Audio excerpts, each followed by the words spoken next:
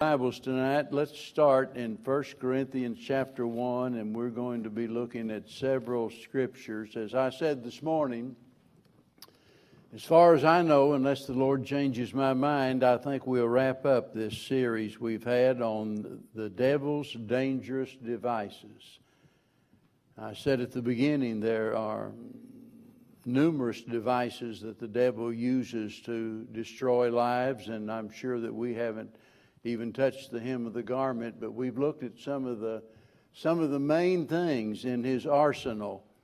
And tonight we're going to speak about the subject of dissension. And that's what we see as Paul is writing to the church at Corinth.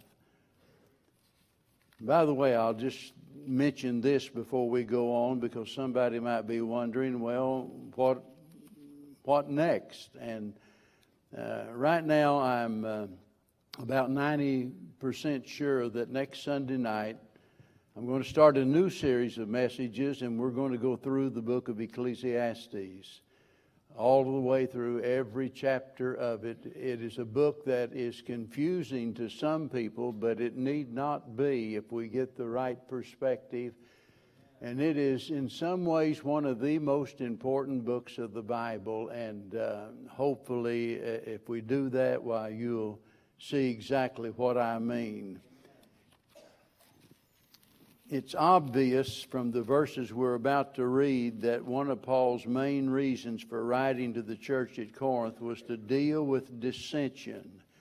Notice chapter 1 and verse 10.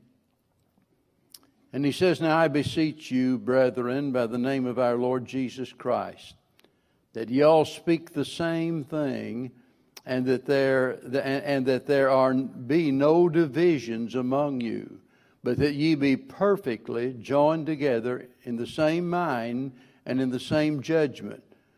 For it hath been declared unto me of you, my brethren, by them which are of the household of Chloe, that there are contentions among you." Now chapter 3 and verse number 3, he says, "For ye are yet carnal, for whereas there is among you envying and strife and divisions, are ye not carnal and walk as men?" Chapter 6 now and verse number 6. He says to this same church, "But brother goeth to law with brother, and that before the unbelievers." Can you imagine that? The church members suing one another. Chapter 11 now, verse number 18. He says, "For first of all, when you come together in the church, I hear that there be divisions among you, and I partly believe it." Now 2 Corinthians chapter number 12 and verse number 20. He says, "For I fear, lest when I come I shall not find you such as I would, and that I shall be found unto you such as ye would not, lest there be debates, envyings, wraths, strifes, backbitings, whisperings, swellings, tumults, and lest when I come again my God will humble me among you, that I shall bewail many which have sinned already and have not repented of the uncleanness and fornication and lasciviousness which they have committed." Now keep in mind, this is a church from the very beginning of his first letter. He told them that you come behind none of the other churches in regards to spiritual gifts. And whenever you look at that list of spiritual gifts that God had given to the apostles and to the early church before the completion of the Bible, when you look at that list and think about the great ability that they have. We're talking about healing, speaking in other languages, and all sorts of things that people ordinarily could not do. And to be in possession of those gifts, and yet for those gifts to be rendered useless, basically, because of the divisions in the church. What a horrible, terrible indictment that is against any church, to think that you would allow dissension to literally destroy the church. There is, I don't think, anything that will dampen our spirits and divert our attention away from our God-given duty any more than dissension. Just, you can almost feel it in the air sometimes. And it just has a way of just dampening our spirit. It gets our attention out there on things that where it ought not to be. And when we think about God's work, and we look at what God's Word says about it, we begin to understand that unity among God's people is an absolute essential if we're going to be successful. Sometimes we think about that early church, and we like to refer to ourselves today as a New Testament church. And, that's what we want to be. We want to be a New Testament church in the truest sense of the word. And we want to embrace those doctrines that they embraced. And we want to do the work that they did. But when we look at that early church, it is so amazing what God enabled them to do. But I think the key factor in all of that is the fact when you look in the book of Acts chapter 2 and chapter 4 and chapter 5, and all of those chapters especially, you see over and over and over again, it says, and they were all with one accord. Wouldn't that be something? They were all with one accord.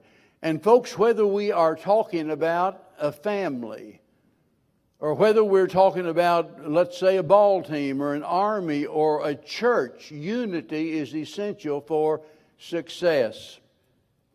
Back many years ago, whenever I was playing what was known as AAA fast-pitch softball, and that's on the very highest level of softball, and we played all over the place, but every year we were invited down to a place called the Fordland Honor Camp. That was a prison camp, and they had special privileges because the prisoners had been, they'd been cooperative with the rules and regulations, and so a lot of them got out of the big joint. And by the way, that's the home of the medical center. I mean, a lot of the most famous criminals ever have been there at the U.S. Medical Center in Springfield.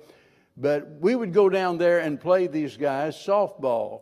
And boy, they had some really talented guys out there, and they would be doing great until, and this happened every time we ever played down there, every time they would get in an argument amongst themselves, and when they did, that team literally fell apart. If you're going to have a team, you've got to have unity. Everybody has to be on the same page. It's true in a family. There must be unity if the family is going to succeed. That doesn't mean everybody is just alike. We're all different. And we think about a church, and every member of the church is different. But that doesn't mean that we can't have unity. Even though we might not agree on absolutely everything, we need to learn to agree on the basic fundamental issues of life and what the Word of God teaches. The devil knows that if he can disrupt our unity, he can destroy our work. So that makes this subject of great importance. And we need to prepare ourselves, because mark it down, Satan is going to launch his attacks against every family, against every church. He is determined to destroy it. And if we just sit back and act like, well, it couldn't ever happen here, we're in serious trouble. So we need, if for no other reason, and I thank God for the unity that we enjoy, and we have enjoyed for many, many years in this church. I thank God for that. But we can't just sit back and assume that nothing bad will ever happen. We have to take some steps that will prevent that from happening. And that's the reason for this message tonight. I want you to see what the Bible says about dissension. First of all, the Bible demands the cessation of dissension. over in Proverbs chapter 17 and verse number 14, just these three blunt words. It says, leave off contention.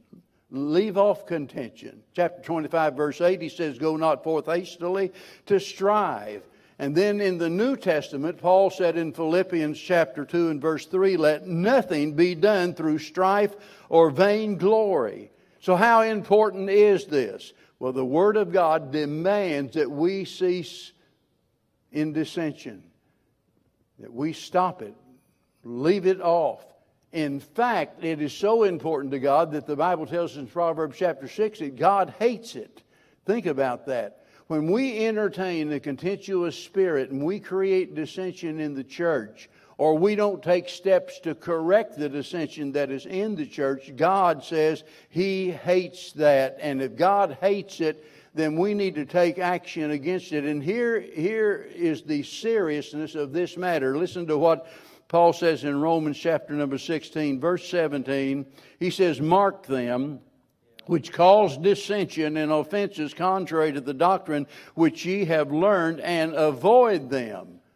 Mark them if they're creating dissension. You know, sometimes this matter of church discipline gets misused, greatly misused, and that makes it much more difficult for churches to exercise church discipline among the members. And after a while, I can tell you from experience as a pastor, you don't know what to do. You just want to throw up your hands and give up on it altogether. But you know that you can't do that, but you also realize that sometimes we've got our own little personal list of things that people ought not to do, and we get all bent out of shape because so-and-so, we saw them last week out there somewhere in public, and they were doing something that they shouldn't have done because it was on our do not do list.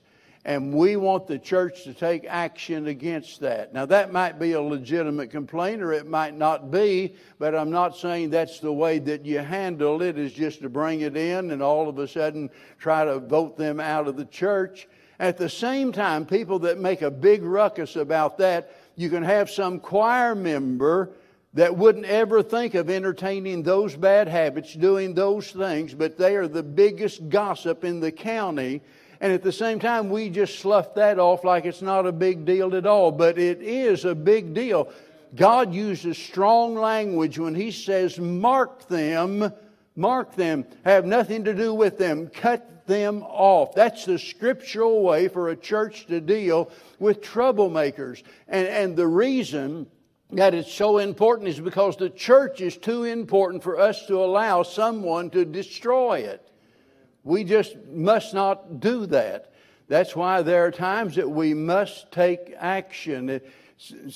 People have got totally the wrong idea about this matter of church discipline. And they think, well, that you're just kicking someone out of the church. No, we are disciplining them. That's what it's all about. It's not that we hate them. It's that we love them and care about them enough that we're trying to correct them.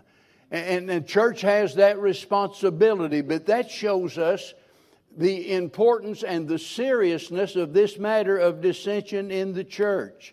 But not only does the Bible tell us that, the Bible also describes the consequences of dissension. And probably you can tell already, it would be really easy tonight. I could spend the next 4 or 5 weeks talking about this subject, and I'm trying to roll it all up in one ball of wax and give it to you in one brief message tonight. But when we think about the consequences of dissension, it's impossible to cover all of the areas, but we can consider the most important things. For one, it destroys fellowship and relationships.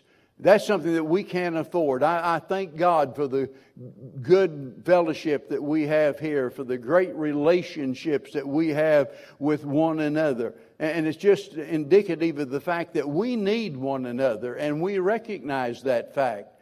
We all need one another.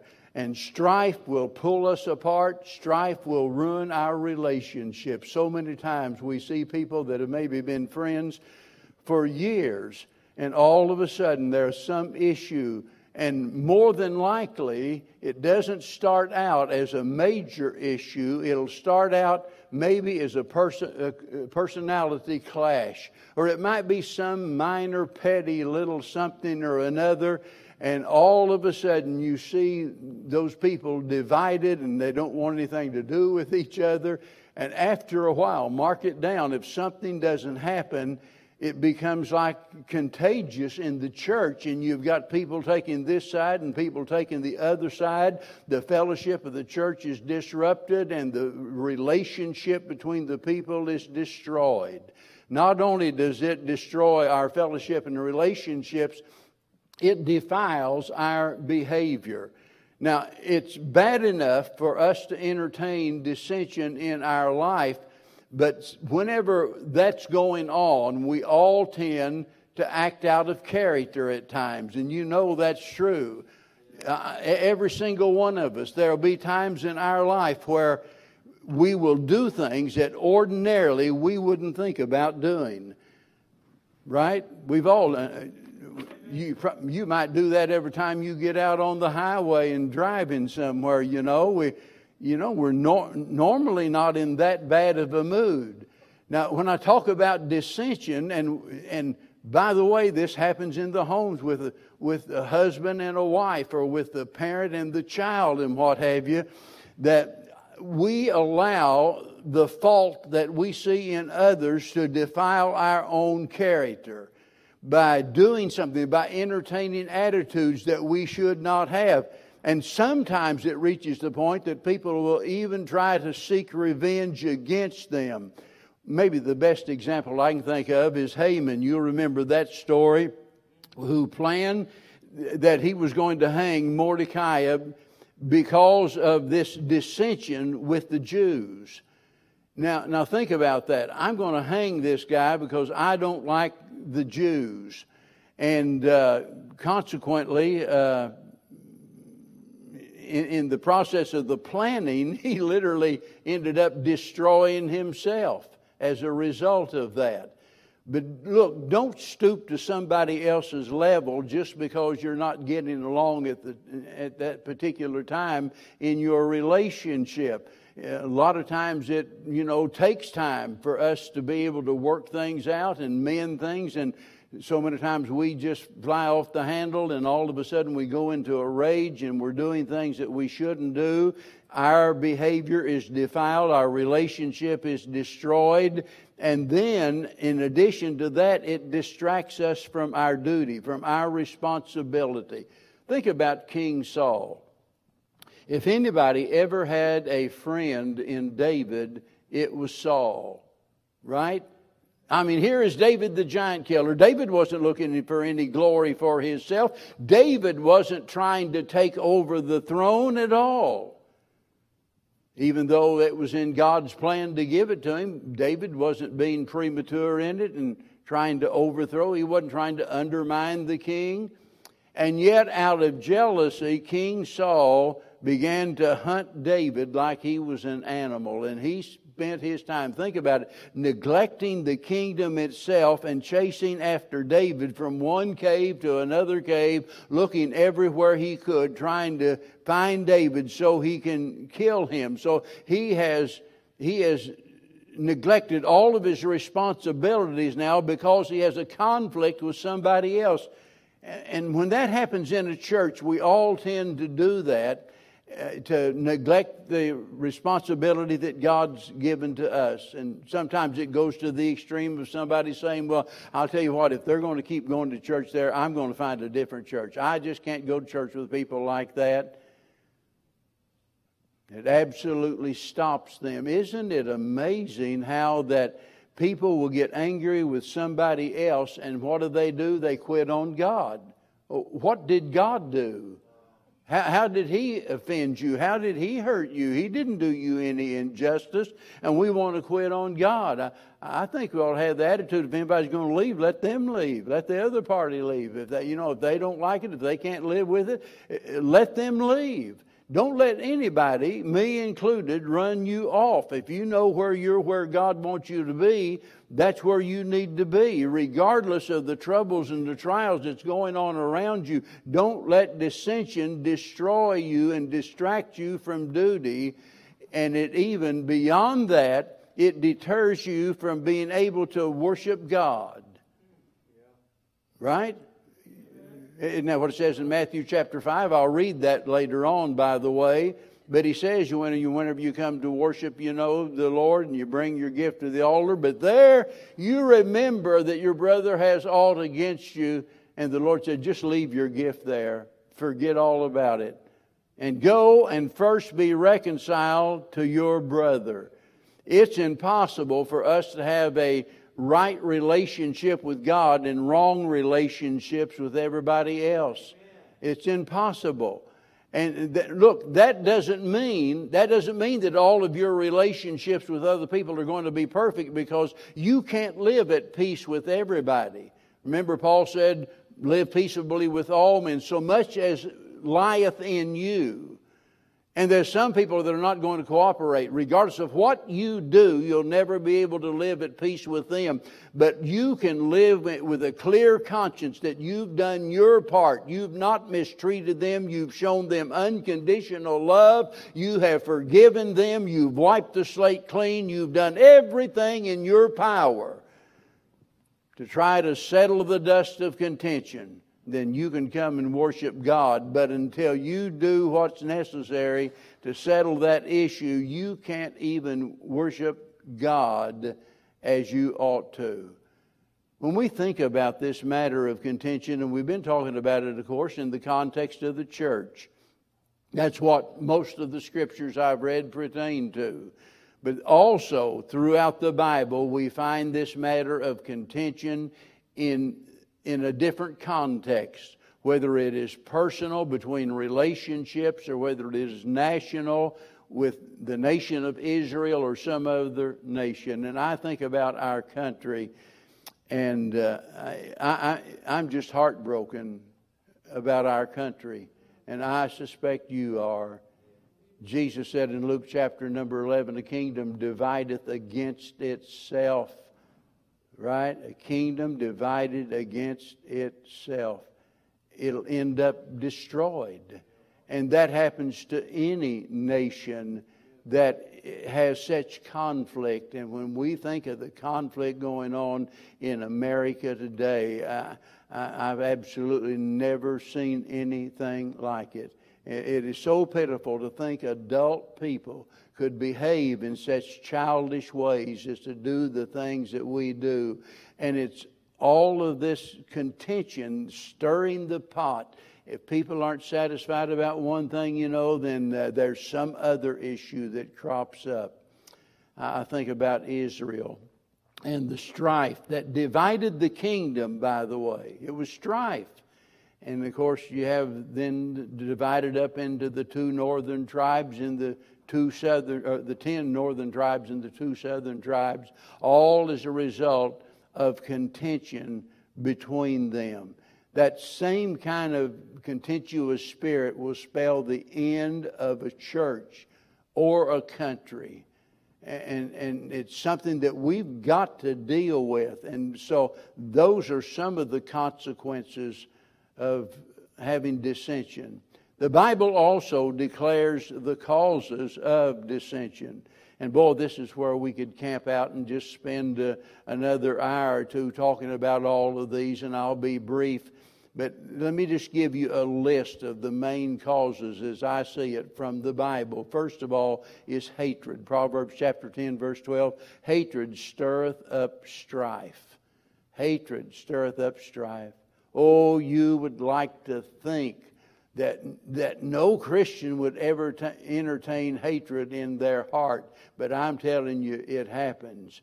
It happens that sometimes we become so distraught about a relationship that has fallen apart, or we become so disturbed because someone had the audacity to offend us, that all of a sudden it's beyond just a dislike. We nearly hate them, and it stirs up strife. And then there's anger. Proverbs chapter 29, verse 22, an angry man stirreth up strife, and a furious man aboundeth in transgression. So it goes beyond just stirring up strife. There's this matter of transgression, that is violating God's laws, when we get furious. And mark it down, you might be furious at a person because of something they did or they didn't do. But whenever your mental state is such that you are furious with others, believe me, it will lead to some other sin in your life also. All the product of anger, you see. You might be mad at your wife and take it to work. You might get mad at somebody on the job and bring it home to your wife, you see. It just has a way of growing into other areas of our life. Here's another cause. And I would say this is at the root of all of it. This is the main cause, I believe. Proverbs chapter 13, verse 10. Get this, the first word, only. Only. Only by pride cometh contention. And in chapter 28, he says, he that is of a proud heart stirreth up strife. So if we could get rid of the pride, we would be rid of the contention. It would all be gone. Because there's no pride. I think about the Apostle Paul. And here is maybe the greatest person that ever lived after Jesus and John the Baptist. And he says of himself that I am the chiefest of sinners. It's like saying I'm the worst of the worst. Nobody's in, as bad as me. How would you offend someone like that? And whenever you think about Paul and his ministry to these various churches and the fact that they misunderstood him, even the church at Corinth brought false accusations against him and so forth. Those he's trying to help, many times they are the very ones that despise his efforts. How do you offend a person like that? Because of his humility. I've pictured in my mind, no telling how many times, watching Paul and someone trying to offend him and somebody saying, you're just a dirty, low-down, rotten rascal. You're not worth the powder to blow your brains out. I think Paul would say, and probably with a tear in his eye, you're exactly right. I deserve a devil's hell, but by the grace of God, I'm a child of God. It's only because of His grace, you see. And with that spirit of humility, you just can't hardly offend a person like that. So pride is the chief cause, but not the only cause. There are other things we could mention. In the Bible, I could read verse after verse about these other things. There's gossip, for example. Gossips, people that are tattlers, they just got to tell it. They learn something about somebody else and they're busting a gut to go tell somebody else about it. Boy, look, if you want to keep a secret, just don't tell anybody. That's the only really safe way. Because people have a habit of saying, let me tell you what I heard. Now, don't tell anybody else. And this is from a reputable source, though, and I trust you not to repeat it. You've already made a big mistake because they've got a friend, that they feel about just like you feel about them, and they can trust them with it. And after a while, it just keeps spreading, but it is so very destructive. And then there's the matter of meddling. Boy, the Bible talks a lot about that. Proverbs chapter 26, verse 17, he that passeth by and meddleth with strife belonging not to him is like one that taketh a dog by the ears. A good way to get bit. You see a couple of dogs out there fighting, you go up and grab one by the ear, he's going to turn on you and bite you. And whenever we meddle in strife that doesn't belong to us, and by the way, we see that, don't we? We see that here is brother against brother, and there's contention there that's obvious to everyone. And all of a sudden, we get the idea that we've got to intercede, we've got to get involved, and somewhere we've got to be the peacemaker that settles the issue between them. And that's a good way to just stir the pot. And here's what usually happens. Both of them end up turning on you. That's why the most dangerous thing for our cops is domestic arguments. More cops get shot as a result of that than anything else. And here a cop going out there trying to bring peace in a family, and he gets out there and this guy is just beating up his wife, and lo and behold, before the argument is over, the wife has taken the side of the husband, you see. It will turn on you. You can't afford to get involved in business that doesn't pertain to you. But there's another one. And this one was so important that whenever Paul was giving young Timothy instructions in his pastoral work, that he mentioned this on several occasions, and that's the matter of senseless questions. Well, I want to know. I want to know where Cain got his wife. And people want to argue about this kind of stuff all of the time and make a big deal out of it. Senseless questions. And he's telling Timothy, don't you get caught up in all of this. The best advice I can give any young preacher is if you don't know something, just say you don't know it. Don't start rattling on about, this verse says and that verse says. If you don't know the answer, just say you don't know it. It's all right not to know it, because you can find the answer later on. But just to go on and on with senseless questions about things, can God make a rock so big that He can't pick it up? Stuff like that. You'd be surprised how many people, they piddle and stuff like that. They think it's a sign of intelligence, and really it's stupidity that would cause us to entertain that kind of stuff. And all it's going to do is to stir up contention among people.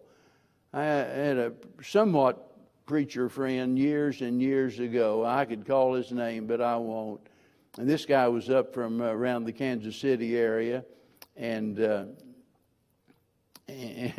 it wasn't Brother Turk, by the way, for those of you that are wondering. He was probably my closest preacher friend ever. But this fellow, he would come down to our Bible conference.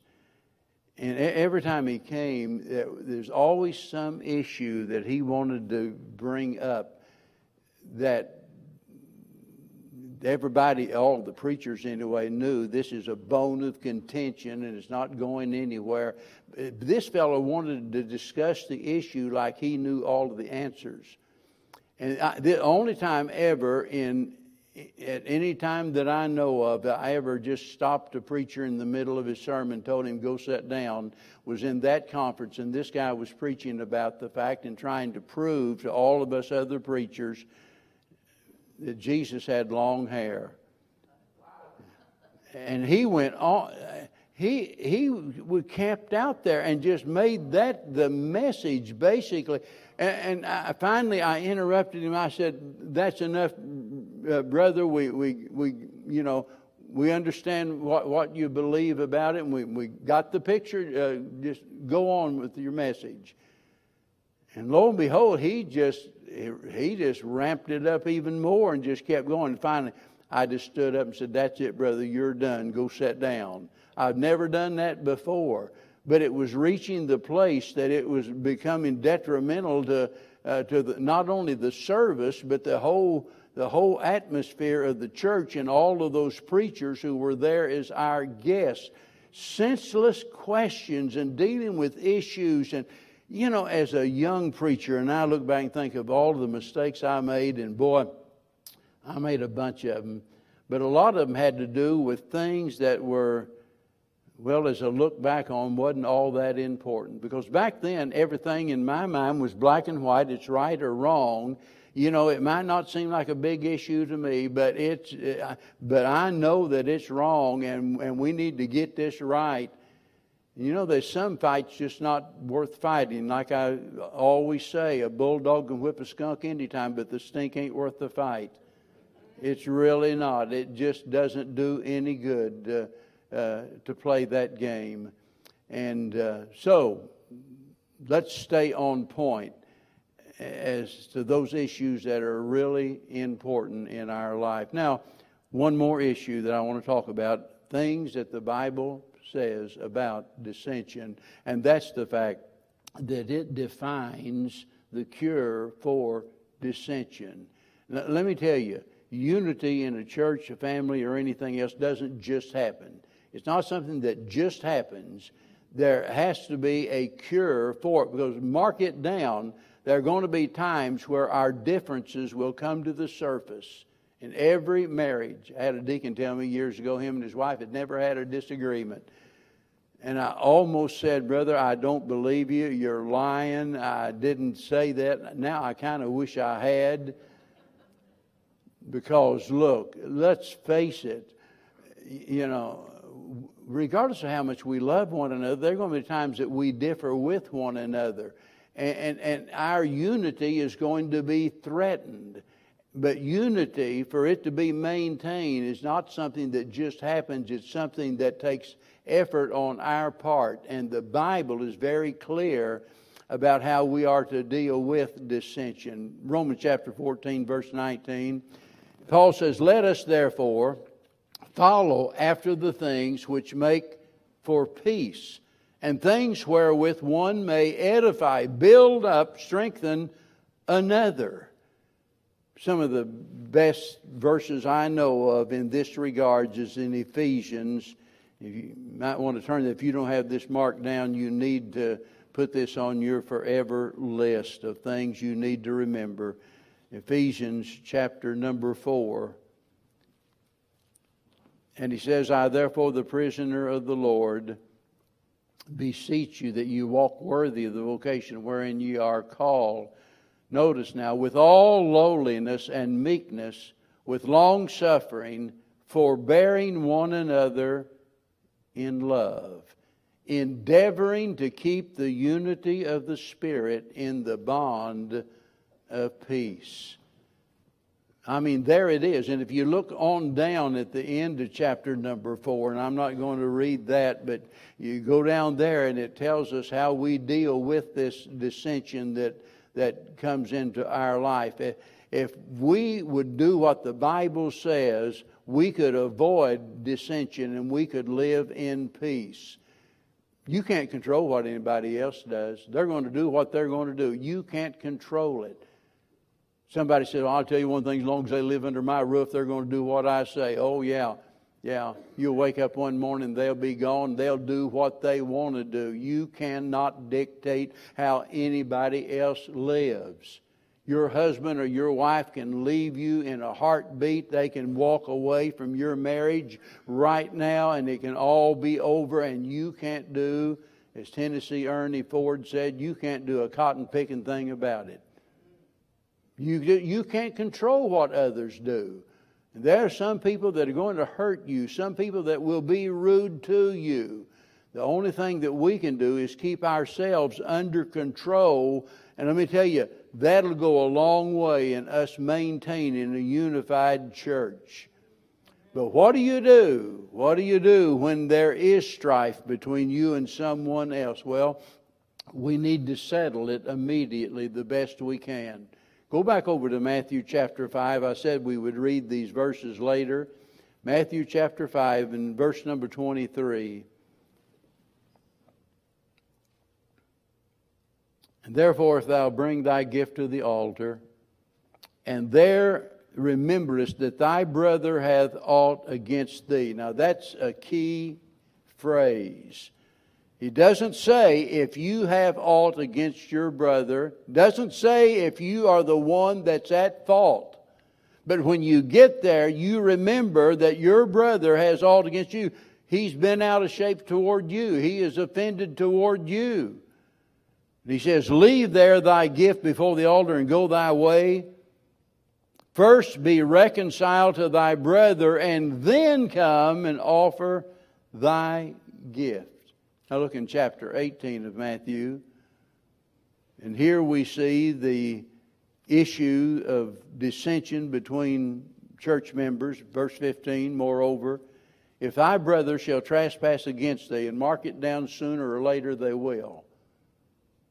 And if it happens, Go and tell him his fault between thee and him alone. If he shall hear thee, thou hast gained thy brother. Somebody says, well, yeah, I've got this issue with so-and-so, but, I want to take someone else as a witness. In other words, you want to disobey what the Bible says. You want to get somebody else involved in it that wasn't involved in it. You go to them alone. It's just between you and them. That's where your first effort should center. It's not like you go to Brother Kenneth or I and say, well, so-and-so did this, and I think church needs to exercise discipline against them. Why don't you go to them? That's the way to deal with it. But, notice verse number 16, but if he will not hear thee, then take with thee one or two more, that in the mouth of two or three witnesses every word may be established. So now's the time to take someone else. You've already exhausted your effort to try to make peace with the person. That didn't work. So now you can take two or three witnesses, because you don't want to get into a situation where, he said one thing and the other fellow said another thing. It's his word against his. So now you've got witnesses. Notice in verse 17, and if he shall neglect to hear them, he won't listen to anybody at this point. Tell it unto the church. But if he neglect to hear the church, let him be unto thee as a heathen man and a publican. Wow. Wow, wow. Let me leave you with a verse I hope you'll remember. Mark it down, or whether you memorize it or not, but don't forget about it. And that's Psalms 133, verse 1. It says, behold, how good and pleasant it is for brethren to dwell together in unity. I've been here 33, or is it 30? 33 years now. And let me tell you, I've preached in a lot of churches. The first 20 years of my ministry was running from one church to another all over this country in revival meetings and conferences and things of that nature. And I know a lot of preachers and a lot of churches.